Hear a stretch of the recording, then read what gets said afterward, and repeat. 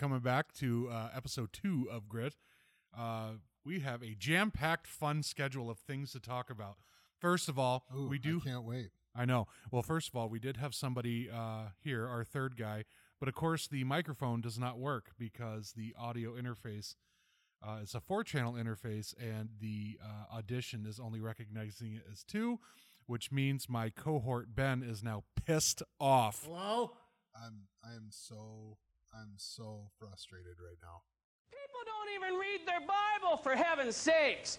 They go to church on Sunday and they think they're just doing God a big favor.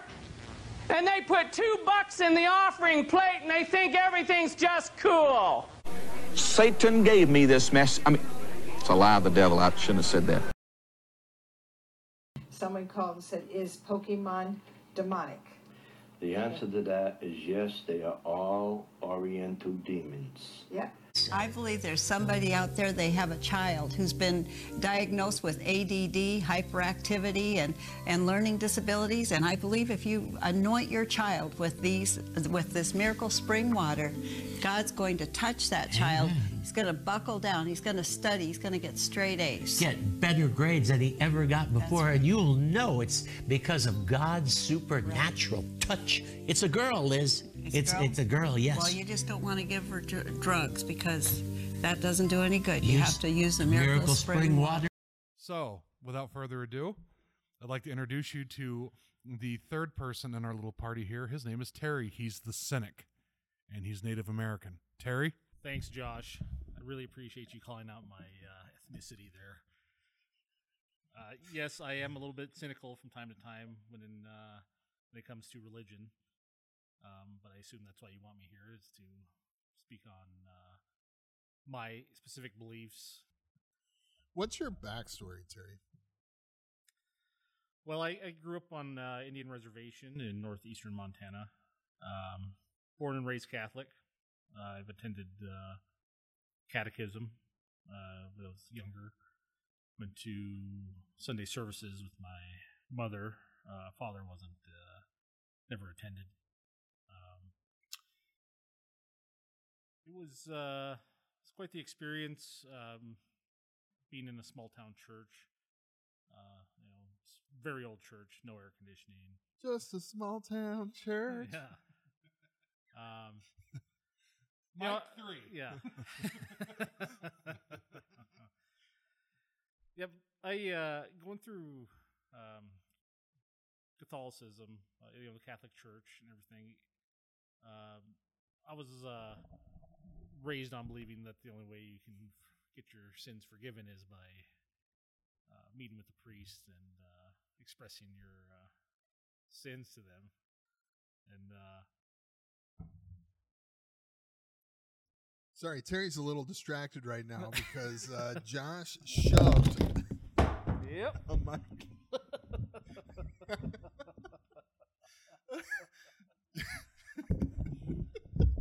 Shoved a microphone in Terry's face. Okay, so first of all, no, I did not. You shoved a beer bottle into Terry's face. And as a result, the microphone fell over. why is this like caught Josh. between everything?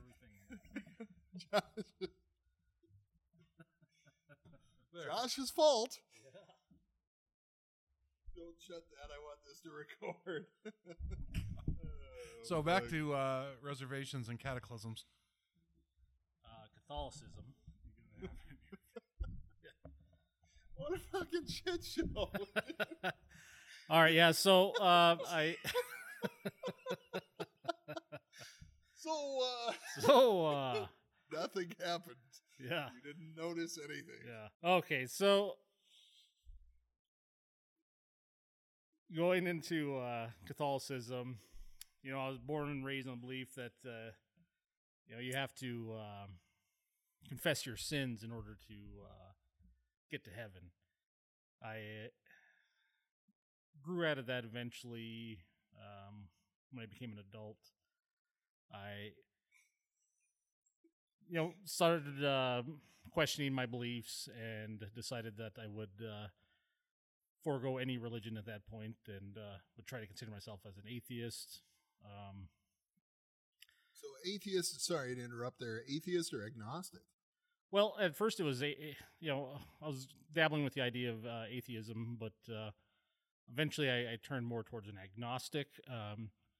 Just growing up where I did, it was very spiritual.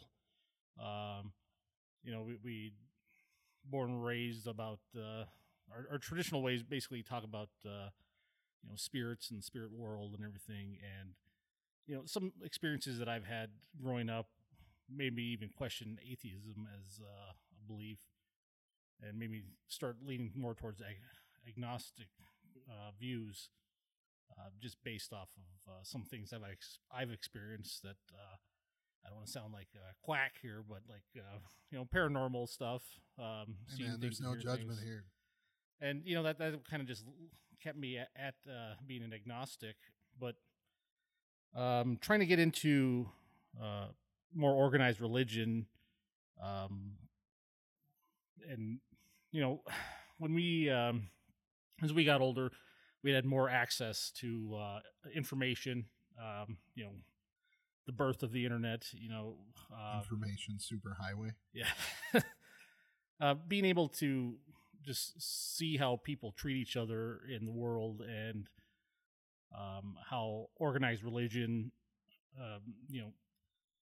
like you have the Joel Osteen with the Supermansion asking for people to send him money and everything all the time, but stuff like that made me sick, and that's what really led to my belief that organized religion is a terrible thing to be a part of, and just kept me at being an agnostic the entire time. So as you heard from Terry, he too was victimized. Not victimized, but it goes into it. But it does go into that issue of what we talked about last podcast. Essentially, what religion does to you versus personal faith. What relationship with Christ versus the relationship with what the church has become. And I think that the reason why we brought Terry on specifically is so that you can understand from somebody else, somebody who is a cynic, that they've been through exactly what you've probably been through, John Q. listener and Jane Q. listener. And what I really wanted to add into that too is my cynicism really comes a lot from my profession. I've worked in law enforcement for many years and seen things and experience things that make you want to question your faith. And I think that's what a lot of people struggle with too, especially those in law enforcement or emergency services. No, definitely. Even working in mental health, working in where Ben and I worked, seeing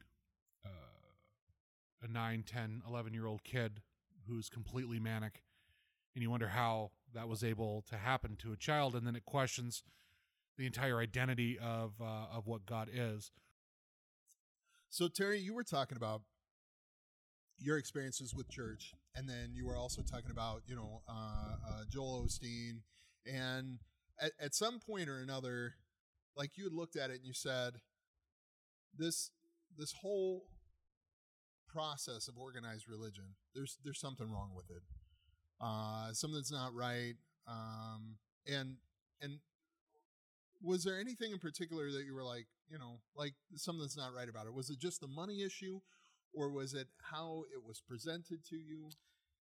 Yeah, it's like going into the Catholic Church. It's all this theatrics and presentation where it's like stand up, kneel, do the cross, do a jumping jack, and it's stuff like that. And then you look at some of these more mega churches, I would say, and you see the amount of like lighting and special effects that they use and everything. And what is that? What's the deal with that? With the amount of money that they put into that?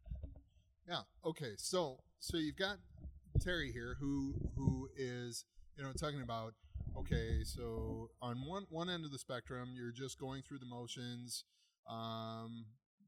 scratch your arm 3 times, wink twice, and you're saved.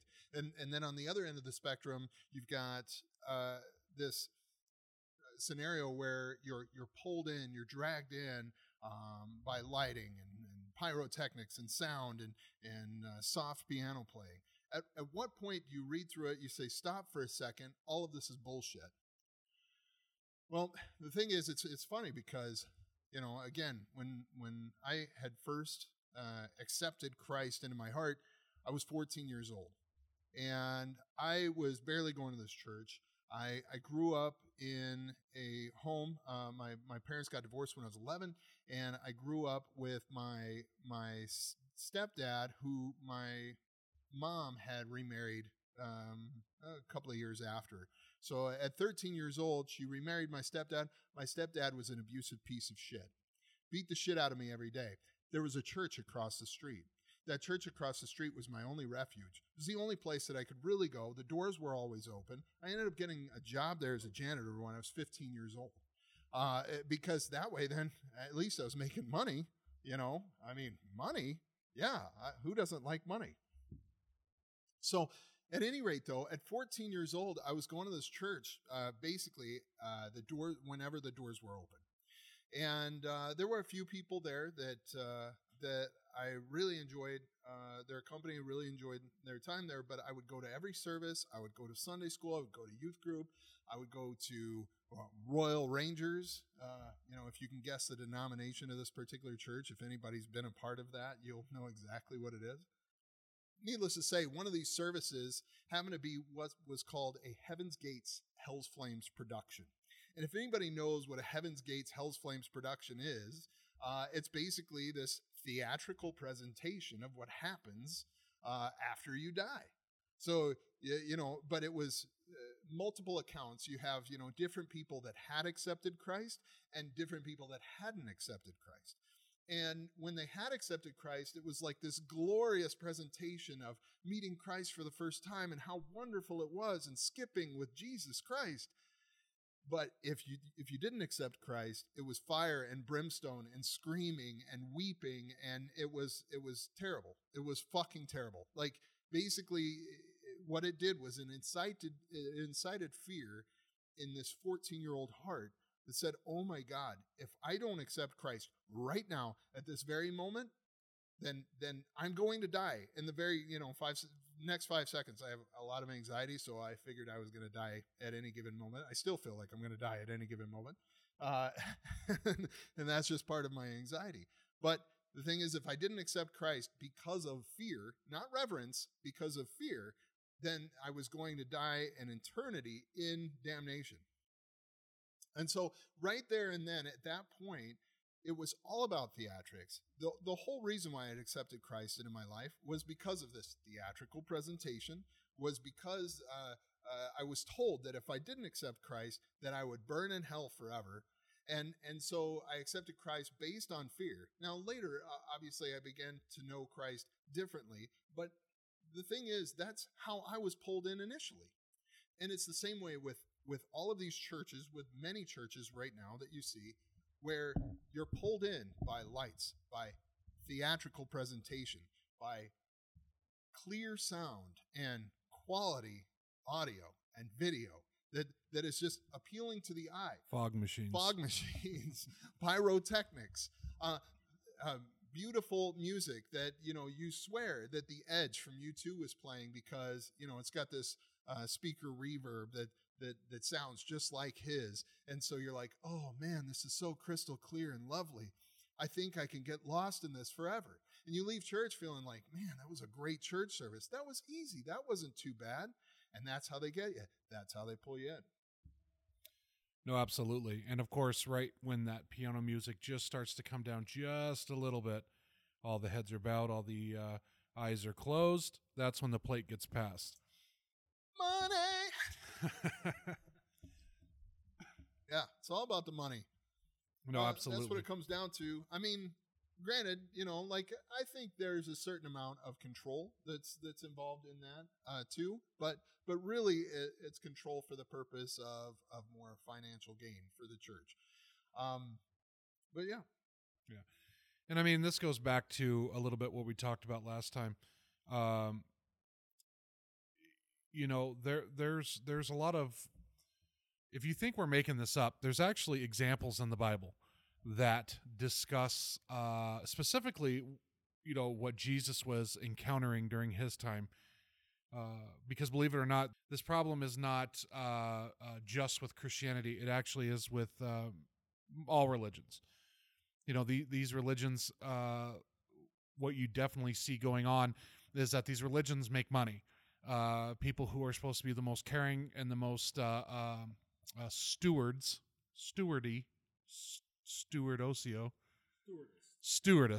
of our faith, the ones who are 501c3 are the ones who are reaping the benefit from this. And it's not just exclusive to Christianity. The idea is to make lots of money. And so one of the great things about Jesus is that he actually confronts this type of machine in his day. So may your hearts be at ease that this isn't a new issue that we're running into. However, there's more money to be made now than there was back then. More specifically, going back to what Jesus had to confront, if you know your Bibles, you know who the Pharisees and the Sadducees were. They definitely made a living on making money and playing on the fears and the hearts of men and women. And of course, the best way to do that was to offer things to them, give them money, give them sacrifices. There's a whole list of things that we can go over here, but we're not going to. But Jesus did confront those things as well. Yeah. As a matter of fact, Matthew chapter 6, of course, right smack dab in the Sermon on the Mount, says, "Be careful not to practice your righteousness in front of others to be seen by them. If you do, you will have no reward from your Father in heaven." And he's speaking specifically with the Pharisees and Sadducees present during the Sermon on the Mount, so that they're able to hear this as well. When you give to the needy, do not announce it with trumpets as the hypocrites do in the synagogues and on the streets, to be honored by others. Truly, I tell you, they have received their reward in full. But when you give to the needy, do not let your left hand know what your right hand is doing, so that your giving may be done in secret. Then your Father who sees what is done in secret will reward you. Then he even goes on a step further. It's not just about money, it's about prayer too, because it's not about a show.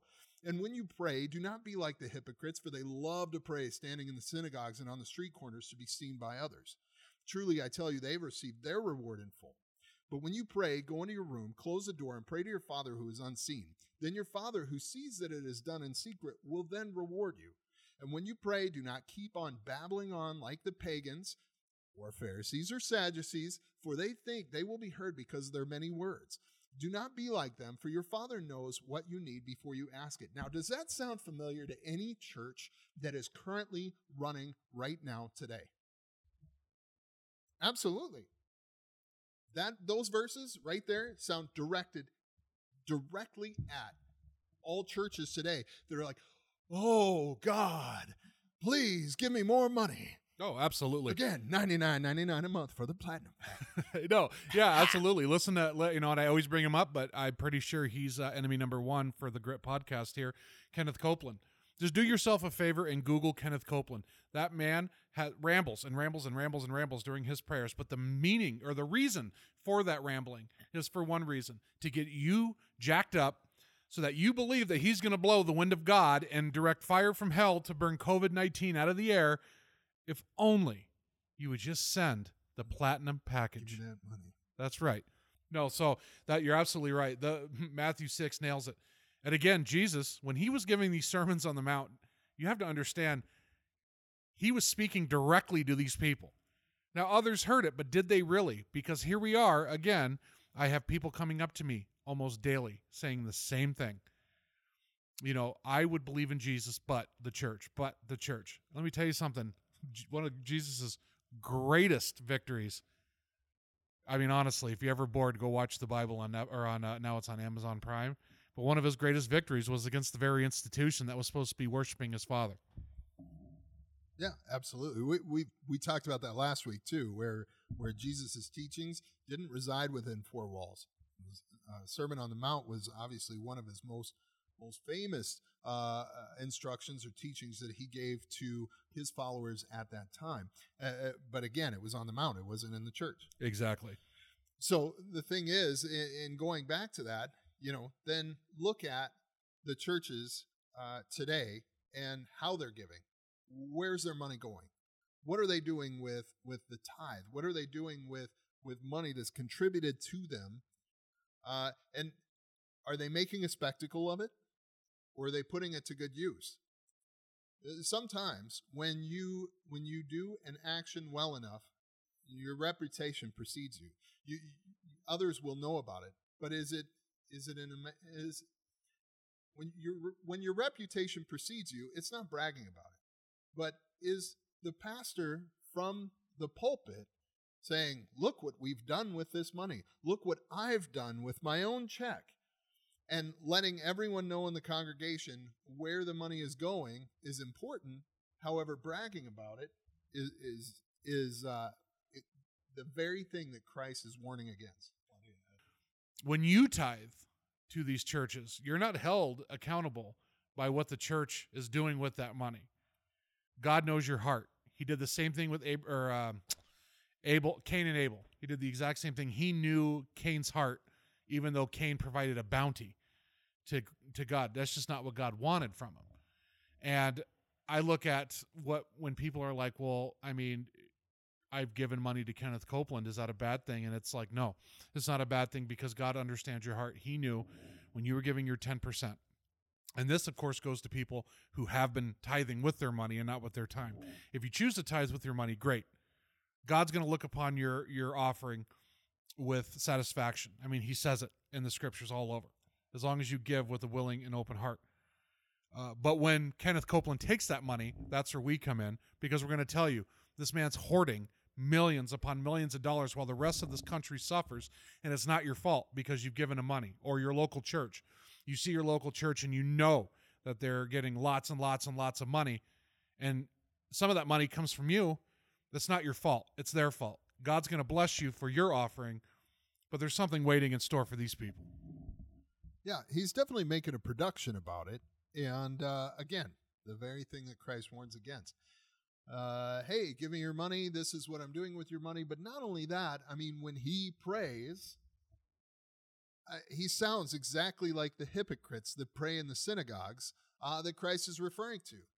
I mean, Christ is amazing, right? He can even be a fortune teller in this particular regard, because, 2,500 years ago, he predicted that Kenneth Copeland was going to be up here praying like this and babbling on like a hypocrite or a pagan in the synagogue, just tooting his own horn and saying what he's able to do, the power that God has given him. So now that God has given him this power, he's entitled to all of your money. That's not the way that this works. That's not the way that Christ works. Nobody should ever be able to profit from Christ's love. Nobody should be able to profit from Christ's kindness, or God's love for that matter, because it's not theirs to profit from. No. I mean, the expense was all Christ's. He was the one that died on the cross.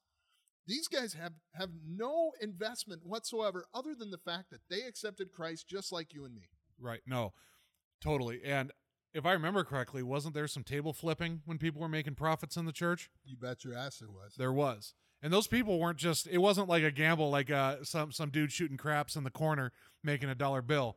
These guys were selling clean animals for sacrifice and making a profit. And Christ walked in there not moments after saying he was going to destroy the temple and rebuild it in 3 days, and sees these guys making profits on sacrifice and casting lots and shit. That's right. And he flipped over some fucking tables. I mean, that's our Messiah right there.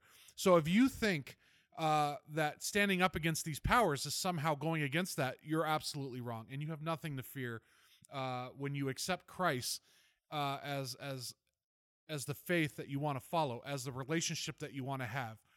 And then look at these people and say, well, that disgusts me, because it disgusts any believer who understands exactly what Christ went through when he stood against Caiaphas and the Pharisees and Sadducees. Well, the whole process of church for profit is disgusting to me anyway, because people are intrinsically good. At least, the majority of individuals, I don't know if you two would agree with that or not, but there's a moral compass that is in almost all of us that would allow us to be intrinsically good, make the right moral decisions at the right times. Now, granted, some people, by the way that they were raised, may see right as a different right than how you see it. But there is a moral compass within all of us that says, well, I feel like that's the wrong thing to do, so I'm not going to decide to do that. So the thing is, when we've got this moral compass, when we have this desire to belong, to do good, not necessarily be righteous, but just a moral desire to be an upstanding, like normal human fucking being. When we have this desire, and then the church comes in and says, "Oh, well, we'll help you out," and then they just kind of gradually make a few fine tunings with the right minor chord and the right major chord uplift, when the offering plate's being handed out, or the right amount of fog, the right amount of sound, then it takes that moral compass and it puts it, way over on the good side and said, yeah, I'm going to be as generous as possible. What? I've got bills to pay. Who gives a fuck? I'm going to go ahead and give to this church because they got this shit figured out. And that's the problem. I think that's what we see, especially when we're looking at this, because again, we're comparing Jesus's walk to what the church has become today, right? That's why we're all listening. Is there any merit to this Jesus fellow and what he's done? Because what I'm seeing around me is absolute bullshit. What I'm seeing is, especially during this time of a pandemic and fear, I'm seeing churches do absolutely nothing. There's nothing that they have done to help anybody, yet they're sitting on millions. And like going back to the church theatrics too, especially, that is the biggest issue I'm seeing too, is that there are families suffering, Ben. There are people who, it's not even about making ends meet. It's about, it obviously that's there, but it's also about, people who are suffering in an abusive relationship, or people who have been sexually molested, or people who are suffering from mental illness, or people who are just tired, who are just absolutely exhausted. And they come to a place like church to get that feeling. And instead of finding the real truth that's in the Gospels, what they're finding is fog. They can barely freaking breathe with this crap going up. They're going to a complete full live concert, and then just at the right time, there's a little gold silver dish shoved in their face, asking for whatever money they have left to put in there because the pastor needs a new suit. And I think that right there, because I can't remember what the verse or scripture in the Gospels where Jesus was asking people for money to get a new suit. The church says that they're like Christ. I'm just curious, because with Christ gave compassion without expectation of it being reciprocated. The church is exactly the opposite of that. They expect compassion without reciprocation. Yeah. They're expecting you to give and have compassion for their building project. Have compassion for whatever missions that they've decided to sign up for. But Christ was the other way around. The compassion, he gave compassion without asking for it in return. The church, on the other hand, is expecting compassion. Right. And whether you get it back in return or not, well, that's not on the church. That's because you don't have enough faith. What do you think about this, Terry? I haven't heard from you in a while, so. Well, no, you were speaking on what I feel about the major religion, well, the major churches that that are spread across the country right now, with the Joel Osteens and credulous Creflo Dollar. Josh is laughing. Kenneth Copeland. Yeah, Benny Hinn. I do agree with that, though. I mean, when I went to Catholic church, with either my grandparents or my mother, they would give me a little bit of money and say, "Put this in the plate when it goes by." That's all they said. I was never told why until later when you start learning about some religions, you know, and see that they, you know, require a tithe, and that, you know, like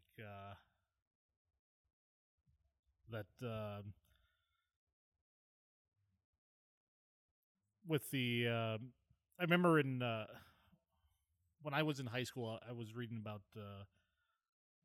what is it, like Martin Luther, and I think right before he what did he nailed the 13 95 Theses. Yeah, 95 Theses. Yeah, he did that because he was sick and tired of having people pay tithe to be absolved of all their sins. Atone of their sins. Yeah, absolutely. And you know, you start reading stuff like that, and then you know, when you're raised as a Catholic and you're going to these services and the tithe plate comes around, and like, well, if I'm already atoning my sins by confessing, why am I paying to absolve my sins again? And again, you know, we can go all into the, you know, confessionals and with the Catholic Church, but you know, these mega churches with the tithe plates going by. I mean, if you want to see how it actually looks, watch Righteous Gemstones on HBO, and that's basically Josh. I told you. Basically how the Righteous I view Gemstones. Check it out. I'm not trying to be a shameless plug for this TV series or Terry for that matter. He's not trying to shameless plug this. But as a former minister as well, I can speak to this too. Like it's crazy how accurate some of this shit really is. Yes. I mean, it's just if you haven't seen it, check it out. But that's basically how I see all mega churches. You go in there and it's just theatrics up the ass, and it's not how it should be. Okay, well, first of all, I didn't say I wouldn't watch the Righteous Gemstones or. Oh, well, I'm too busy. You know, where are we dropping, boys? In Warzone, Merkin fools. If there wasn't a fourth in the party, but yeah, no, Terry. Completely agree, and I think that is the biggest issue here. I'm going to get mad here for a second, so I apologize for the naughty curse words that are about to come out of my mouth. Oh my god, I know, but it's okay. I don't judge you. You belong. I do. When I first started going back to church, I go to what would be considered a mega church, I guess, for.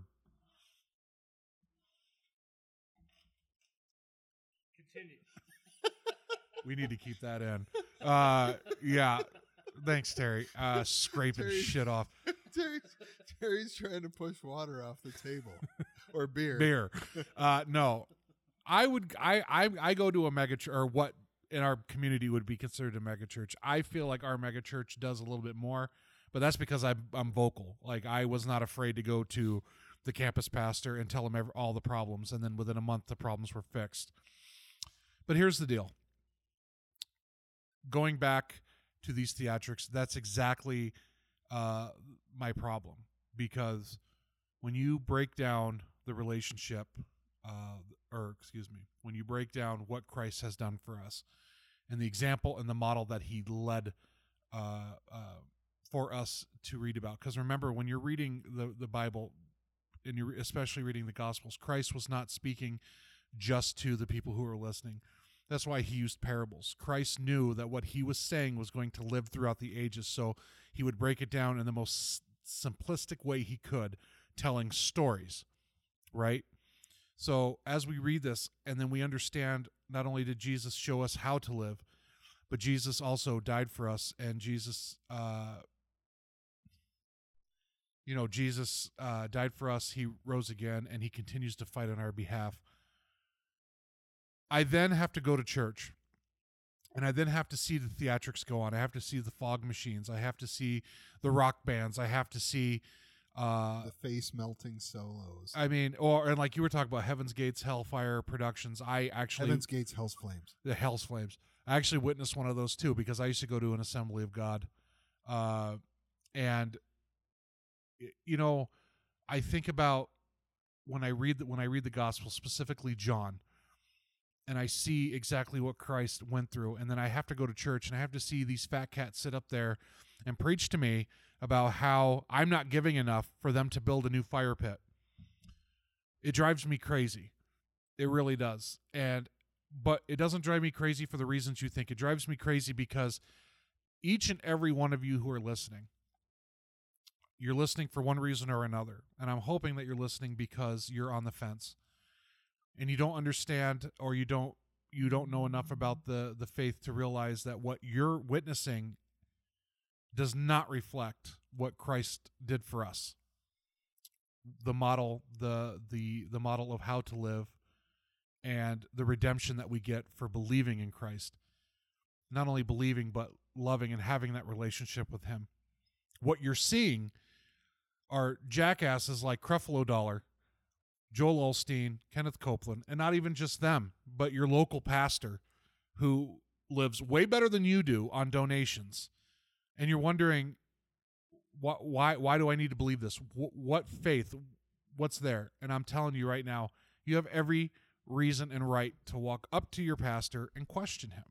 And if he says, you should call my secretary and we'll set up some time, bullshit. Because Jesus didn't have a secretary. Anybody could walk up to him. All they had to do was touch his robe to be healed. But yet I got to set an appointment with my head pastor? Come on. No. Trust me when I tell you that when you belong to this faith. He's a busy guy, though. He's a very busy man. He has a headset. And we'll post that meme on the Grit social media so you understand. But if your pastor has no time for you, you have no time for that church. That you don't belong there. Find a place that you belong. Find a place where you can walk up to the campus pastor or the head pastor and ask them what they're doing with their tithe money. If they're not outreaching, if they're not creating projects that better the community that they're in, that they're accepting donations from, if they're not feeding the homeless, if they're not clothing the homeless, if they're not outreaching to law enforcement to find out better ways to help convicts who are pre-release convicts who are on the street, if they don't have a place where anybody could walk up at any time and get prayer, if they're not called demons in a tube, I'm sorry, but that drives me crazy. That I still think about that. After editing the last podcast, you said demons in a tube, I think like 4 times in that last podcast. It drives me crazy. That's some fat cat pastor, quote unquote. Why they got to be fat? Well, because you're fat and so is Terry. I'm thin. Okay. But seriously, like, think about it. You have a guy who's making hundreds of millions of dollars a year on you, and he's calling you a demon. I mean, please. Well, but tell me when Jesus did that. All the people that don't give to him are demons in a tube. Let's be honest. If he knew that somebody there was one of his platinum package contributors, he probably wouldn't call him a demon in a tube, but he would rebuke them for like flying in a tube with demons. Exactly. And and I think the other part of that too, even if they were part of his platinum package, $499 a month, 12 easy payments, the audacity that you would have to it's like easy pay, like the letter E, the letter Z pay. Text 7272 or give to 72. E and Z like form a cross. For Christ. Start adding letters and the number that they appear in the alphabet. Well, it equals 666. You're a demon. And it's like 1888. Jesus loves you. No, for real. That's how theatrics work. I was like, oh my, I'm calling in and Jesus loves me. I'll give $200 more.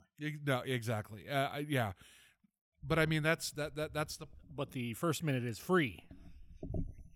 You take my mic again, I'll stab you in the face with a soldering iron. Hey man, we gave you non-social cues. You can't see that, Mess with me again. I dance with wolves. But I mean, I think that's where my angst comes from. Is I see the example that Christ led for us.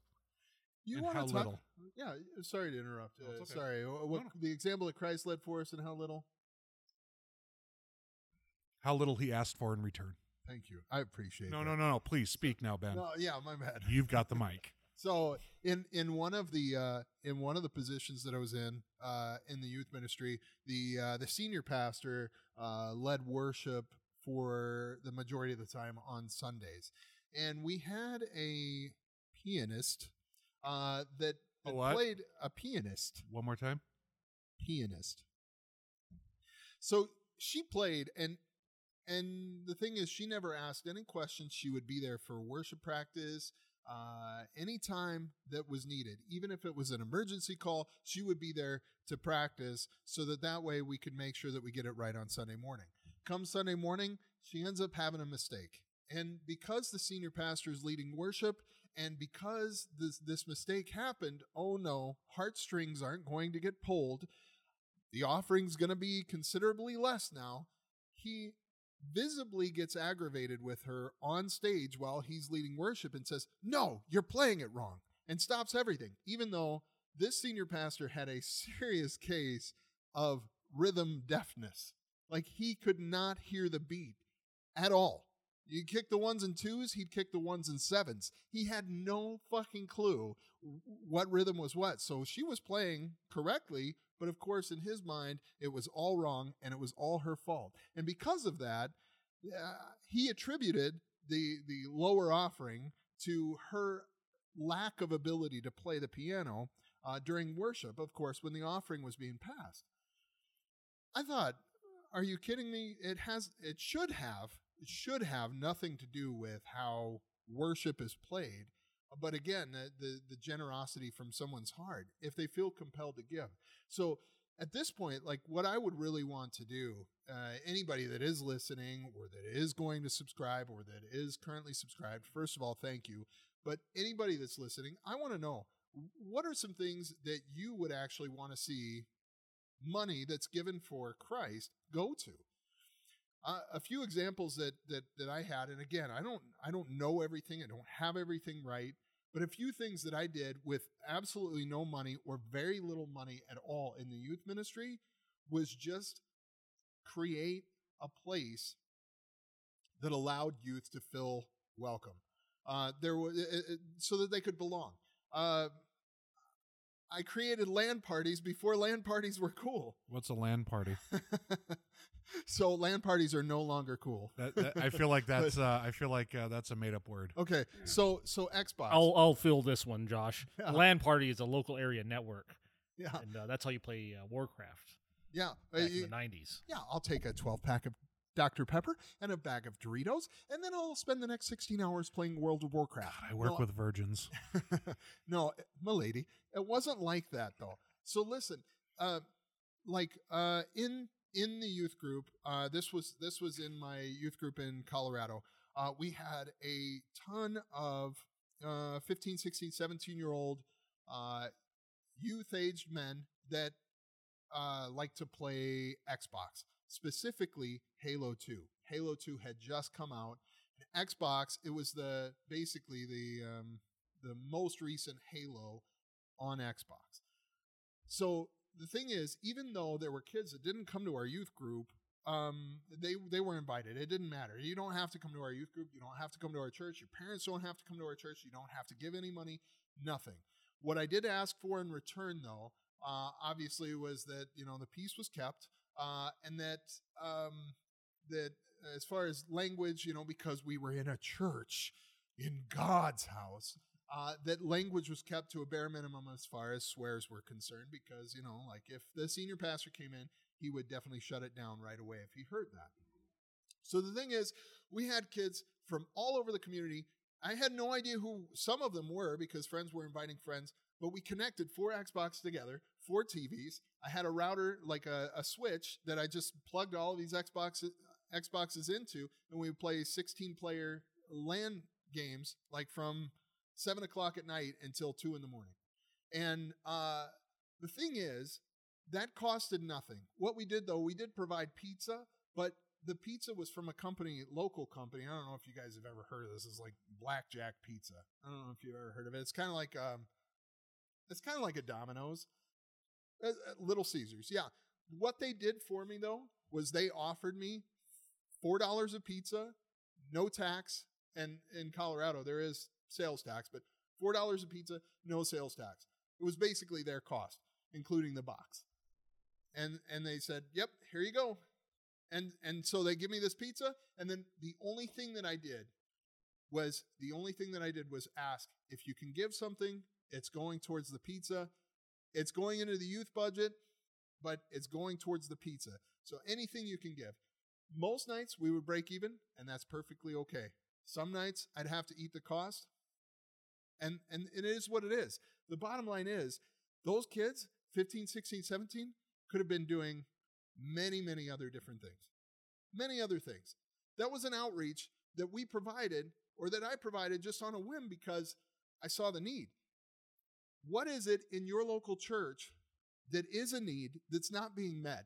What is it in your local church you say, like where you want your money to go, but it's not going?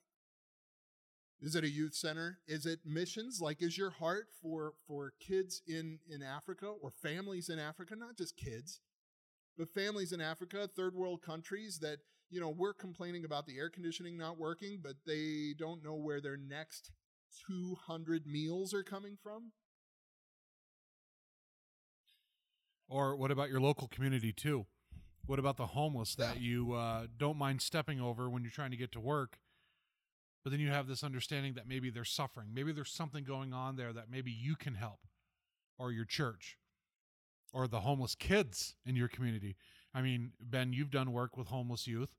I've done work with adult youth. Not adult youth, adults who are homeless. Youths. Adults who act But like I mean, youths. you know what I mean? Like, what is it that you guys want to see churches do?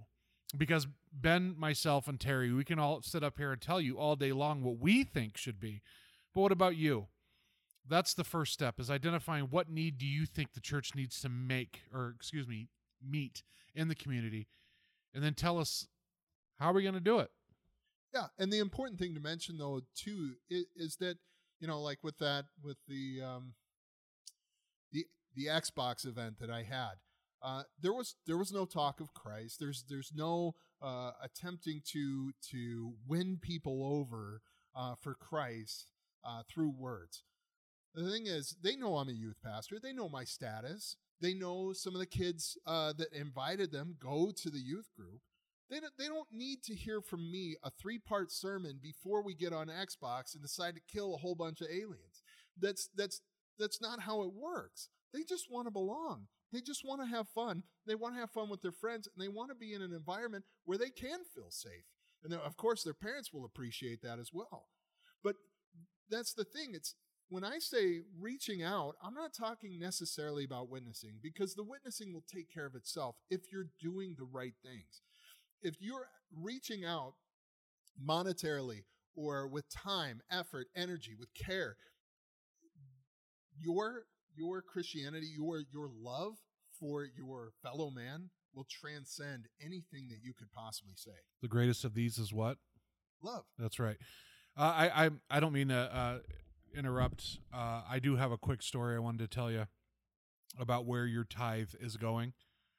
I actually been debating. I talked to Ben a little bit about this, and I've been debating on telling this story, but there is a very large church in Billings. It probably is the largest church in Billings. They offer a what's called a, I don't know what you would call it. It's a fund to help people, low income people, get money for a rental deposit. I was working on a team who would help the severely mentally ill, where we were trying to get them housed and put into a sustainable living situation. They had to have case management, they had to have medicine, they had to have counseling and things like that. And I had this one client who was approved for a Section 8 voucher. And if you don't know what those are, then you should count yourself lucky and blessed. And So we looked all over. Now, this particular client had no money. He made about $900 a month. If you ever seen the movie Punisher with Thomas Jane, he was the kid with all the piercings.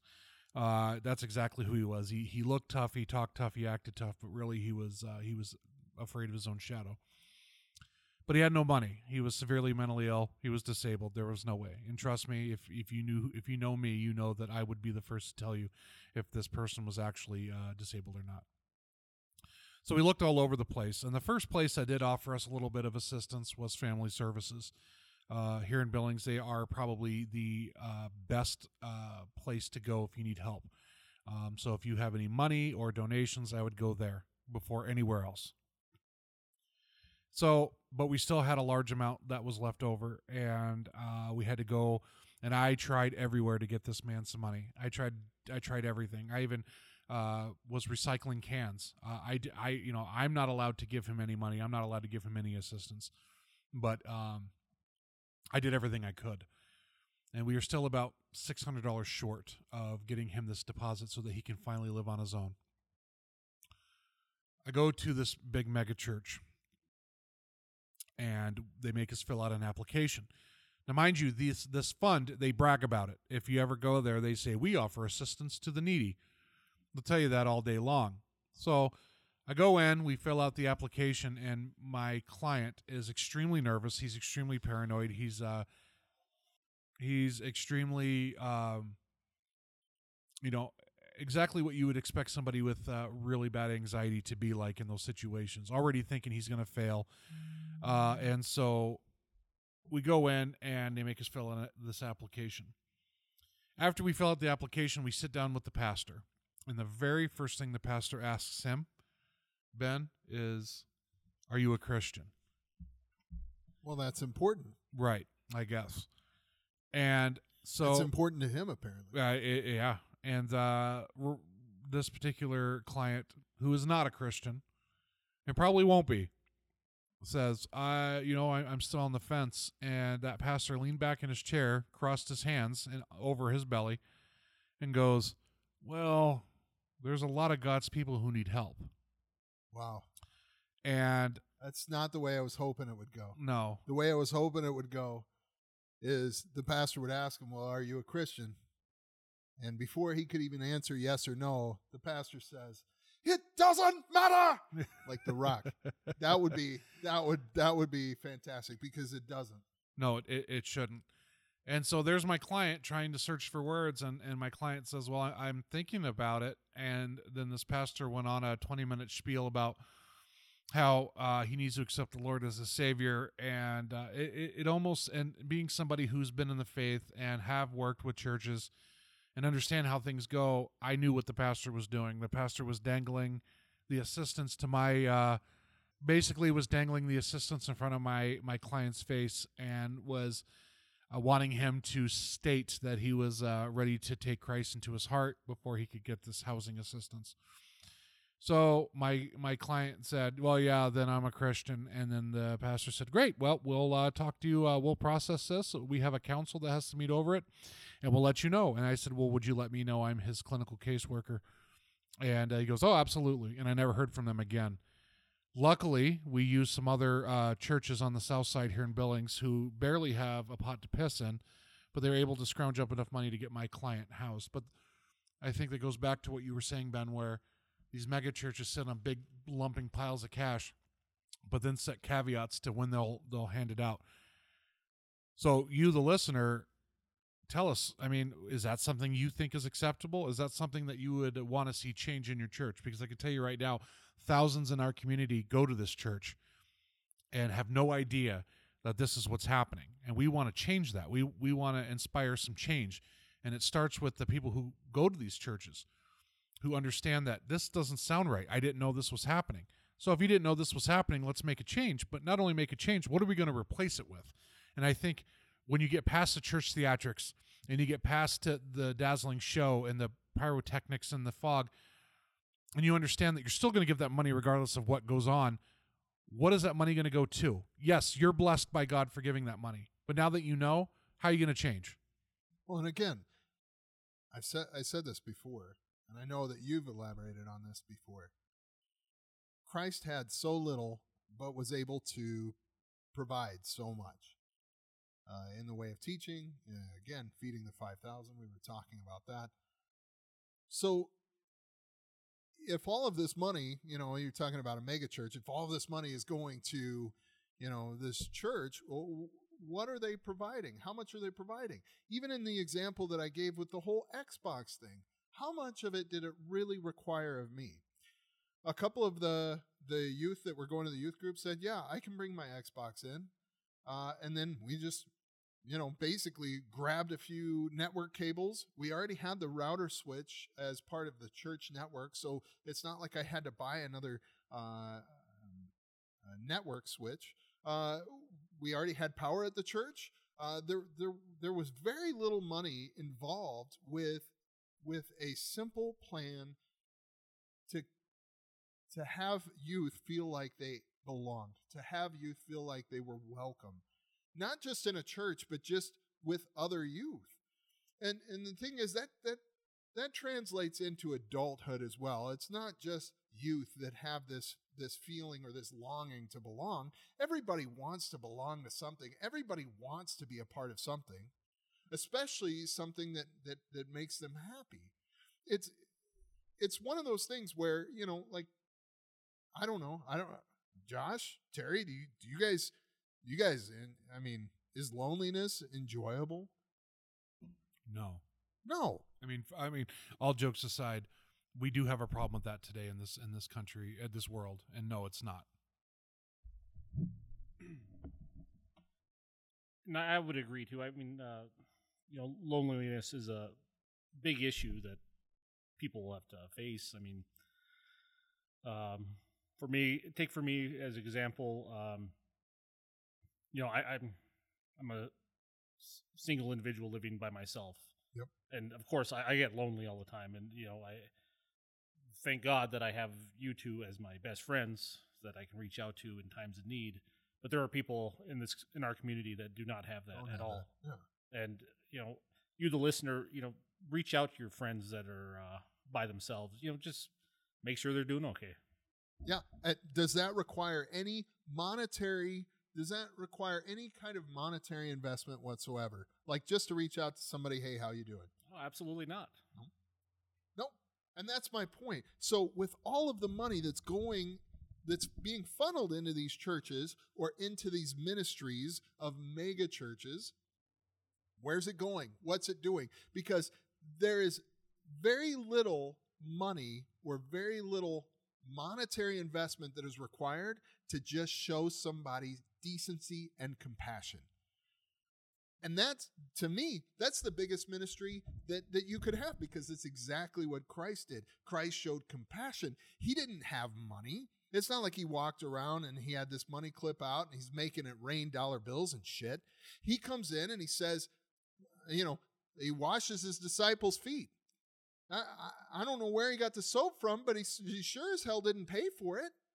But it's a servant heart. It's a servant attitude. And it didn't require theatrics. It didn't require a fog machine. It didn't require pyrotechnics. It didn't require a catchy fucking worship song. All it required was his time, his servanthood. All it required was him to have a smidge of compassion and just a tiny bit of love towards his fellow man. And then all he did was turn that around and say, look, the servanthood, the compassion, the love that I've shown you, show to your neighbor, show to God. That's all I'm asking. That's all I'm asking of you. Can you please do that? And the church took that and they decided, no, what we can do instead of showing love, we're requiring something from you. And that's money. That's time. That's energy that we expect from you, but we won't give anything in return. Exactly. And Christ did not put a caveat on this either. He did not say, I will love you, but you can't be gay. I will love you, but you have to be a Jew. I will love you, but you cannot have any sin in your heart. Jesus did not set any caveats whatsoever to what that love looks like. So let me tell you something, Christians. If you come across somebody who's homosexual, they're not excluded from the kingdom. Okay? We all sin. Every single one of us every single day, every single hour. We all sin at some point. It doesn't matter if you're gay. It doesn't matter if you're trans. It doesn't matter if you're a Democrat. Doesn't matter if you watch porn. That's right. Yeah, especially. All this stuff, we have it. And Sorry, I had to throw that out there. No, but asking for a friend. Asking for but none of this matters. Not what disposition you come to the cross with means nothing. It's what happens after you understand that relationship with Christ. Okay? And the one thing that Jesus has asked for us is to love one another and to love God.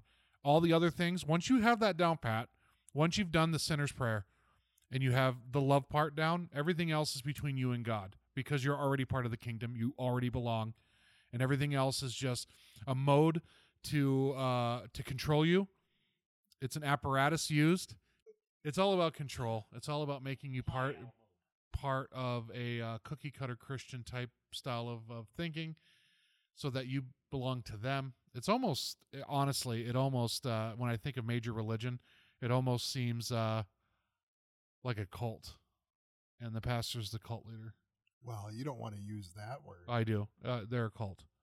Well. You know, I've been told, what another thing too I want to tell you, going along the whole gay, straight, Jew, Gentile conversation, I was told my whole life, being a Pentecostal, I guess, that if I was Mormon or Mormons, if I was Mormon, I was going to hell. Mormons are going to hell. Mormons are terrible. And of course, we all watched the South Park episode. That shit's funny. They weren't talking. That was great. Yeah, they weren't talking about real LDS. They were talking about the fundamental. You know, Yeah, they were talking about fundamentalists. But my next door neighbors are Muslim or wow, Muslim Mormons. And Mormon? No, they're not Muslims. Jackpot. Yeah, Team America. Better go I don't know over why there that and bring them a tray of cookies. No, witness to them. They're Mormons, and they're the greatest people ever. But my whole idea of Mormonism changed. And see, this is what Ben and I and Terry we're trying to tell you to do. Go out and love. Go out and talk. Go out and converse and fellowship with these people. That's how they're going to see Christ. Christ's love shine through you. But I just thought of rapping for Jesus. Don't watch that on YouTube. Jesus is a friend of mine. Jesus is my friend. But I had a conversation with a guy we used to work with. You remember him, Brandon. And I asked him one time, just out of the blue, I still believe Mormons are going to hell up to this point. And I say to Brandon, hey, I got a question for you. You're a Mormon. Wait a second. Wait a second. You, up to this point, you believe that Mormons are going to hell? No. Up to the point when I talked to Brandon. Gotcha. Okay. Yeah, no. All right, sorry. And I looked at Brandon as if he was going to hell. And I said, hey, I got a question for you. Do you think I'm going to hell because I'm not a Mormon? And he just started laughing, and he goes, no, you believe in Christ, right? Yeah. You love him? Yeah. You're not going to hell. And I said, well, Brandon, it's funny because I've been told my whole life that Mormons are a cult and you're going to hell. And he started laughing. He goes, yeah, exactly. He goes, I get that a lot. And it was at that moment that I realized, no, you're not going to hell. And if you are, I'm not the one making that decision, so I need to stop pretending like I am. Exactly. Mic drop. So let me ask you something. Josh did. He just backed away from the table and dropped his mic. I dropped my stomach because I'm fat. And then he spilled a beer. No, that was Terry. But I do got a question for Terry. And this is all jokes aside. You started this podcast with us, and obviously you're going to be on with us from here on out. But you talked about your introduction to church and in Catholicism, the theatrics, the acting behind it, and all that. We talked about where the money goes. We talk about all these things. If you experienced not religion but faith, the way that Ben and I have been talking about, where you saw a megachurch, not a megachurch, it doesn't matter, but you saw a church who outreached, fed the homeless, clothed the homeless, the needy, took care of the single mom, provided a place for youth to go. You saw a church active in their community, not just to not to minister, but just to be good people. Yeah, with no ulterior motives. No ulterior motives. You saw a church with sweat and blood and tears and did everything and bent over backwards, almost bankrupting their own 501c3. But you saw them every month emptying the tithe and the money that went into their collection, but back into the community where it helped the downtrodden and it helped the disenfranchised, if you saw that on a daily basis and then you ran into these people and they were happy to do it, would you say that that might change your mind about the faith behind it? Or do you think that the faith itself is what's the problem, not the Christian? So when it comes to faith and, I would say my faith, I think that seeing people do good in the community raises my faith. And that, that faith is in humanity. We're all brothers and sisters in this world. Except for Josh. Yeah. Wow. Josh it's is ma'am. in and of his own. No, but the faith aspect of it is, if I saw a local church or mega church, whichever the case may be, giving back to the community and enjoying it, that's I wouldn't say that my faith is my faith in Christ, I guess, is I'm trying to figure out how to word this.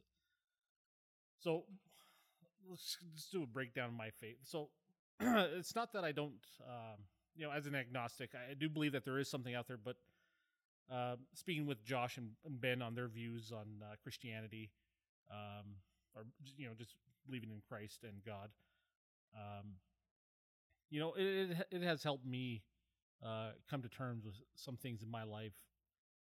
I do have some faith, but I wouldn't label myself just yet as being on board the Christianity train. There are times you see people in the communities that, hey, record this real quick. I'm going to go give this person a jelly sandwich. Yep. Praise Jesus. Let's make sure it's on my phone. Yeah. Did you get that right? Can Yeah. you take a couple extra pics just for provisionals? Hashtag whichever chapel. It's maybe a faith. But stuff like that. It's really disheartening when you see people present themselves to society, trying to give back, but want that recognition. Like putting it on their social media pages. Hey, this is what we're doing. We're giving lunch out to all these homeless or whatever. Just come on down. Or, hey, give us your money and then we'll kind of figure out what kind of programs we're going to run. But you have to be a Christian to do it. It's issues like that the kind of going off on a tangent. But nope, you're good. It's issues like that though that really make you question it though, right? Yes, I mean, what's that? I'll say if you were to remove those. Yeah, so it really makes you question it. But if you remove that and you say, like if they followed Scripture, where it was, Matthew chapter 6, which we talked about, where the church really was giving without requiring attention, without requiring this kind of, hey, look at me. Not necessarily how would it strengthen your faith in Christ, but how would it strengthen your faith in the church, or at least what they're able to provide to their community, and then of course surrounding, like out in the world? Would it strengthen your belief that they are doing the right thing, or would you say no? I mean, would you still be jaded about it? Like I'm jaded, and if they're doing things, I would still question the motives behind it until I was 100% certain that it's like unequivocally like they are wanting to do good. Absolutely. The way I was raised, and the churches I've gone to, I found that I start questioning a lot of things. I want to know where the money's coming from. I want to know where the money's going. I mean, even in my my profession, I question everything. I've been told you find a policy and you start questioning everything. With organized religion, I think that my faith would be strengthened if I saw that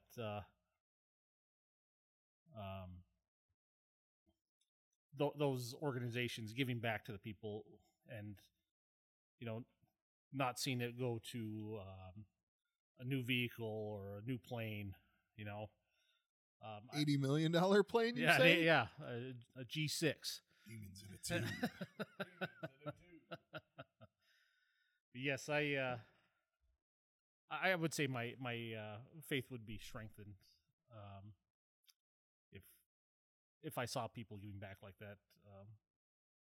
One thing that irks me a little bit is the born agains, people that claim they're born again Christians, but seeing how they treat other humans.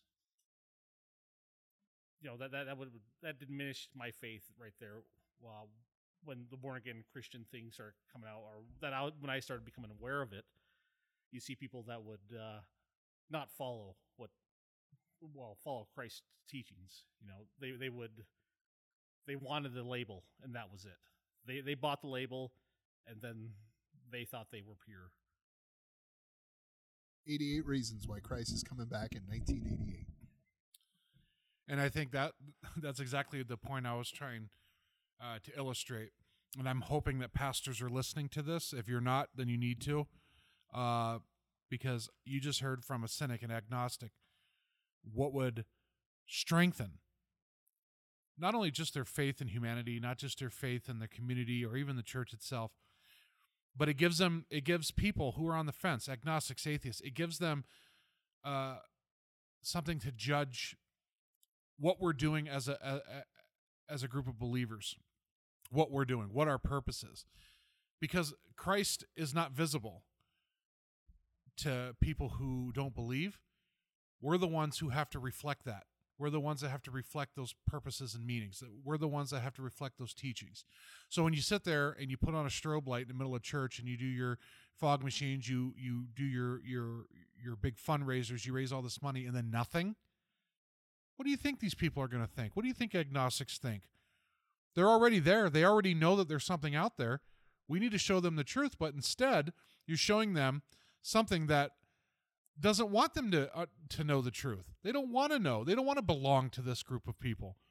And I don't blame them. Or there's a certain amount of requirements too. So obviously, based on popularity, Tiger King, we're talking about, like Christianity as not Christianity, but the church itself is a borderline cult. It's interesting, like in following the Tiger King, Carol Baskin has it all figured out, like with her big cat rescue. She has a tiered system, a caste system, if you will, that, after you've donated a certain amount of your time as a volunteer, mind you, you're not getting paid to do this. If you've donated a certain amount of time, then you become a more educated cat rescuer. And there's a color code scheme to her whole volunteer process. And what that does is with the tiered system, it says, I belong, and I am better than another individual that hasn't spent as much time with these big cats. And they have it figured out because, not only do you belong, but you also have a place that is in a position of authority above someone else. Or, you just have more importance because you're wearing a green colored shirt instead of a red colored shirt. And I can't remember the colors on the shirts there, but needless to say, when I think about the church, I think about that whole process that she has her volunteers going under. If you give a certain amount, if you've been with the church a certain amount of time, if you have your own spot in a pew, you're more important. And again, we talked about this last week as well. When you accept Christ, you're not any more important in Christ's kingdom than anyone else. The fact that you accept Christ later than someone else doesn't mean that they're more important of a Christian or more important that they belong more to the kingdom of God than you do. We all belong to the kingdom of God. We're all equal, and we all have something to provide, something to bring to the table that's just as important. So like when you say, well, if you would just give, when you hear that, when you would just give, or when you start to feel the soft tones of the piano playing that pull at your heartstrings to give more money in the offering plate, understand that you don't have to give more money in order to be important to Christ. Christ loves you for who you are. Now, that's not to say, well, since Christ loves me for who I am, I don't have to be generous at all with my money. I don't have to give. I don't have to do this. Again, Christ did so much with so little. And the thing is, all he's asking of you is to just be willing. Like, be willing to serve. Be willing to give. It doesn't mean you have to give. Just be willing. The church says you have to. You have to do this. It's required that you speak in tongues for the baptism of the Holy Spirit. It's required that you give 10% in order to be a member of this church. It's required that you show up on a regular basis to be a member of this church. There's so many requirements that the church sets. Christ doesn't say, I require you to do this. He says, I just need you to be willing. Accept me. That's it. I can use you. Yes, Christ can use you, but what if the devil made you do it? Oh, that's an interesting topic. We're going to have to actually curb that, though, until next week, for sure. But you mean, like, distractions? You mean, like, if your car doesn't start in the morning on your way to church, it's the devil's fault? The devil's causing this? Yeah, I mean, right after that big theatrical presentation I heard on Sunday, I'm pretty sure on Monday my car didn't start. I went to church. I gave 90% of my my income. Oh, it must be the devil. I had to break that curse in Jesus' name. Break that curse. I rebuke thee. So the next podcast, if you can't tell, us being cheeky, the next podcast is titled "Devil Made Me Do It." Break that curse in Jesus' name. We're actually going to go into It's a Broadway production. It is a Broadway production starring the devil Terry. made me do it. Break that curse in Jesus' name. The devil made me do it. Break that curse in Jesus' name. Stop it. Cut that. No, we're not. Stop it. No, so next week we're going to discuss the modes in which the church uses to control you. We're going to discuss little clever phrases such as the devil made you do it, or break that curse in Jesus' name anytime you say something that they don't agree with. I don't know if you ever watched Disney XD, but every time I hear break that curse in Jesus' name, I think of, I don't know if you watch Gravity Falls at all, but where he's like, I rebuke thee, Dipper Pines. You're so dumb. Anyway, if anybody watches Gravity Falls or have kids that do, you'll know exactly what I'm talking about. Yeah, you will. So thanks for listening. And of course, if you have any questions, you want to discuss what we talked about today, or you do have some ideas that you're thinking that your church should, or that you would like to see your church do in the community, please drop us a line. You can find us on Instagram, Facebook, Twitter. That's Grit, Unpolished Raw Christianity.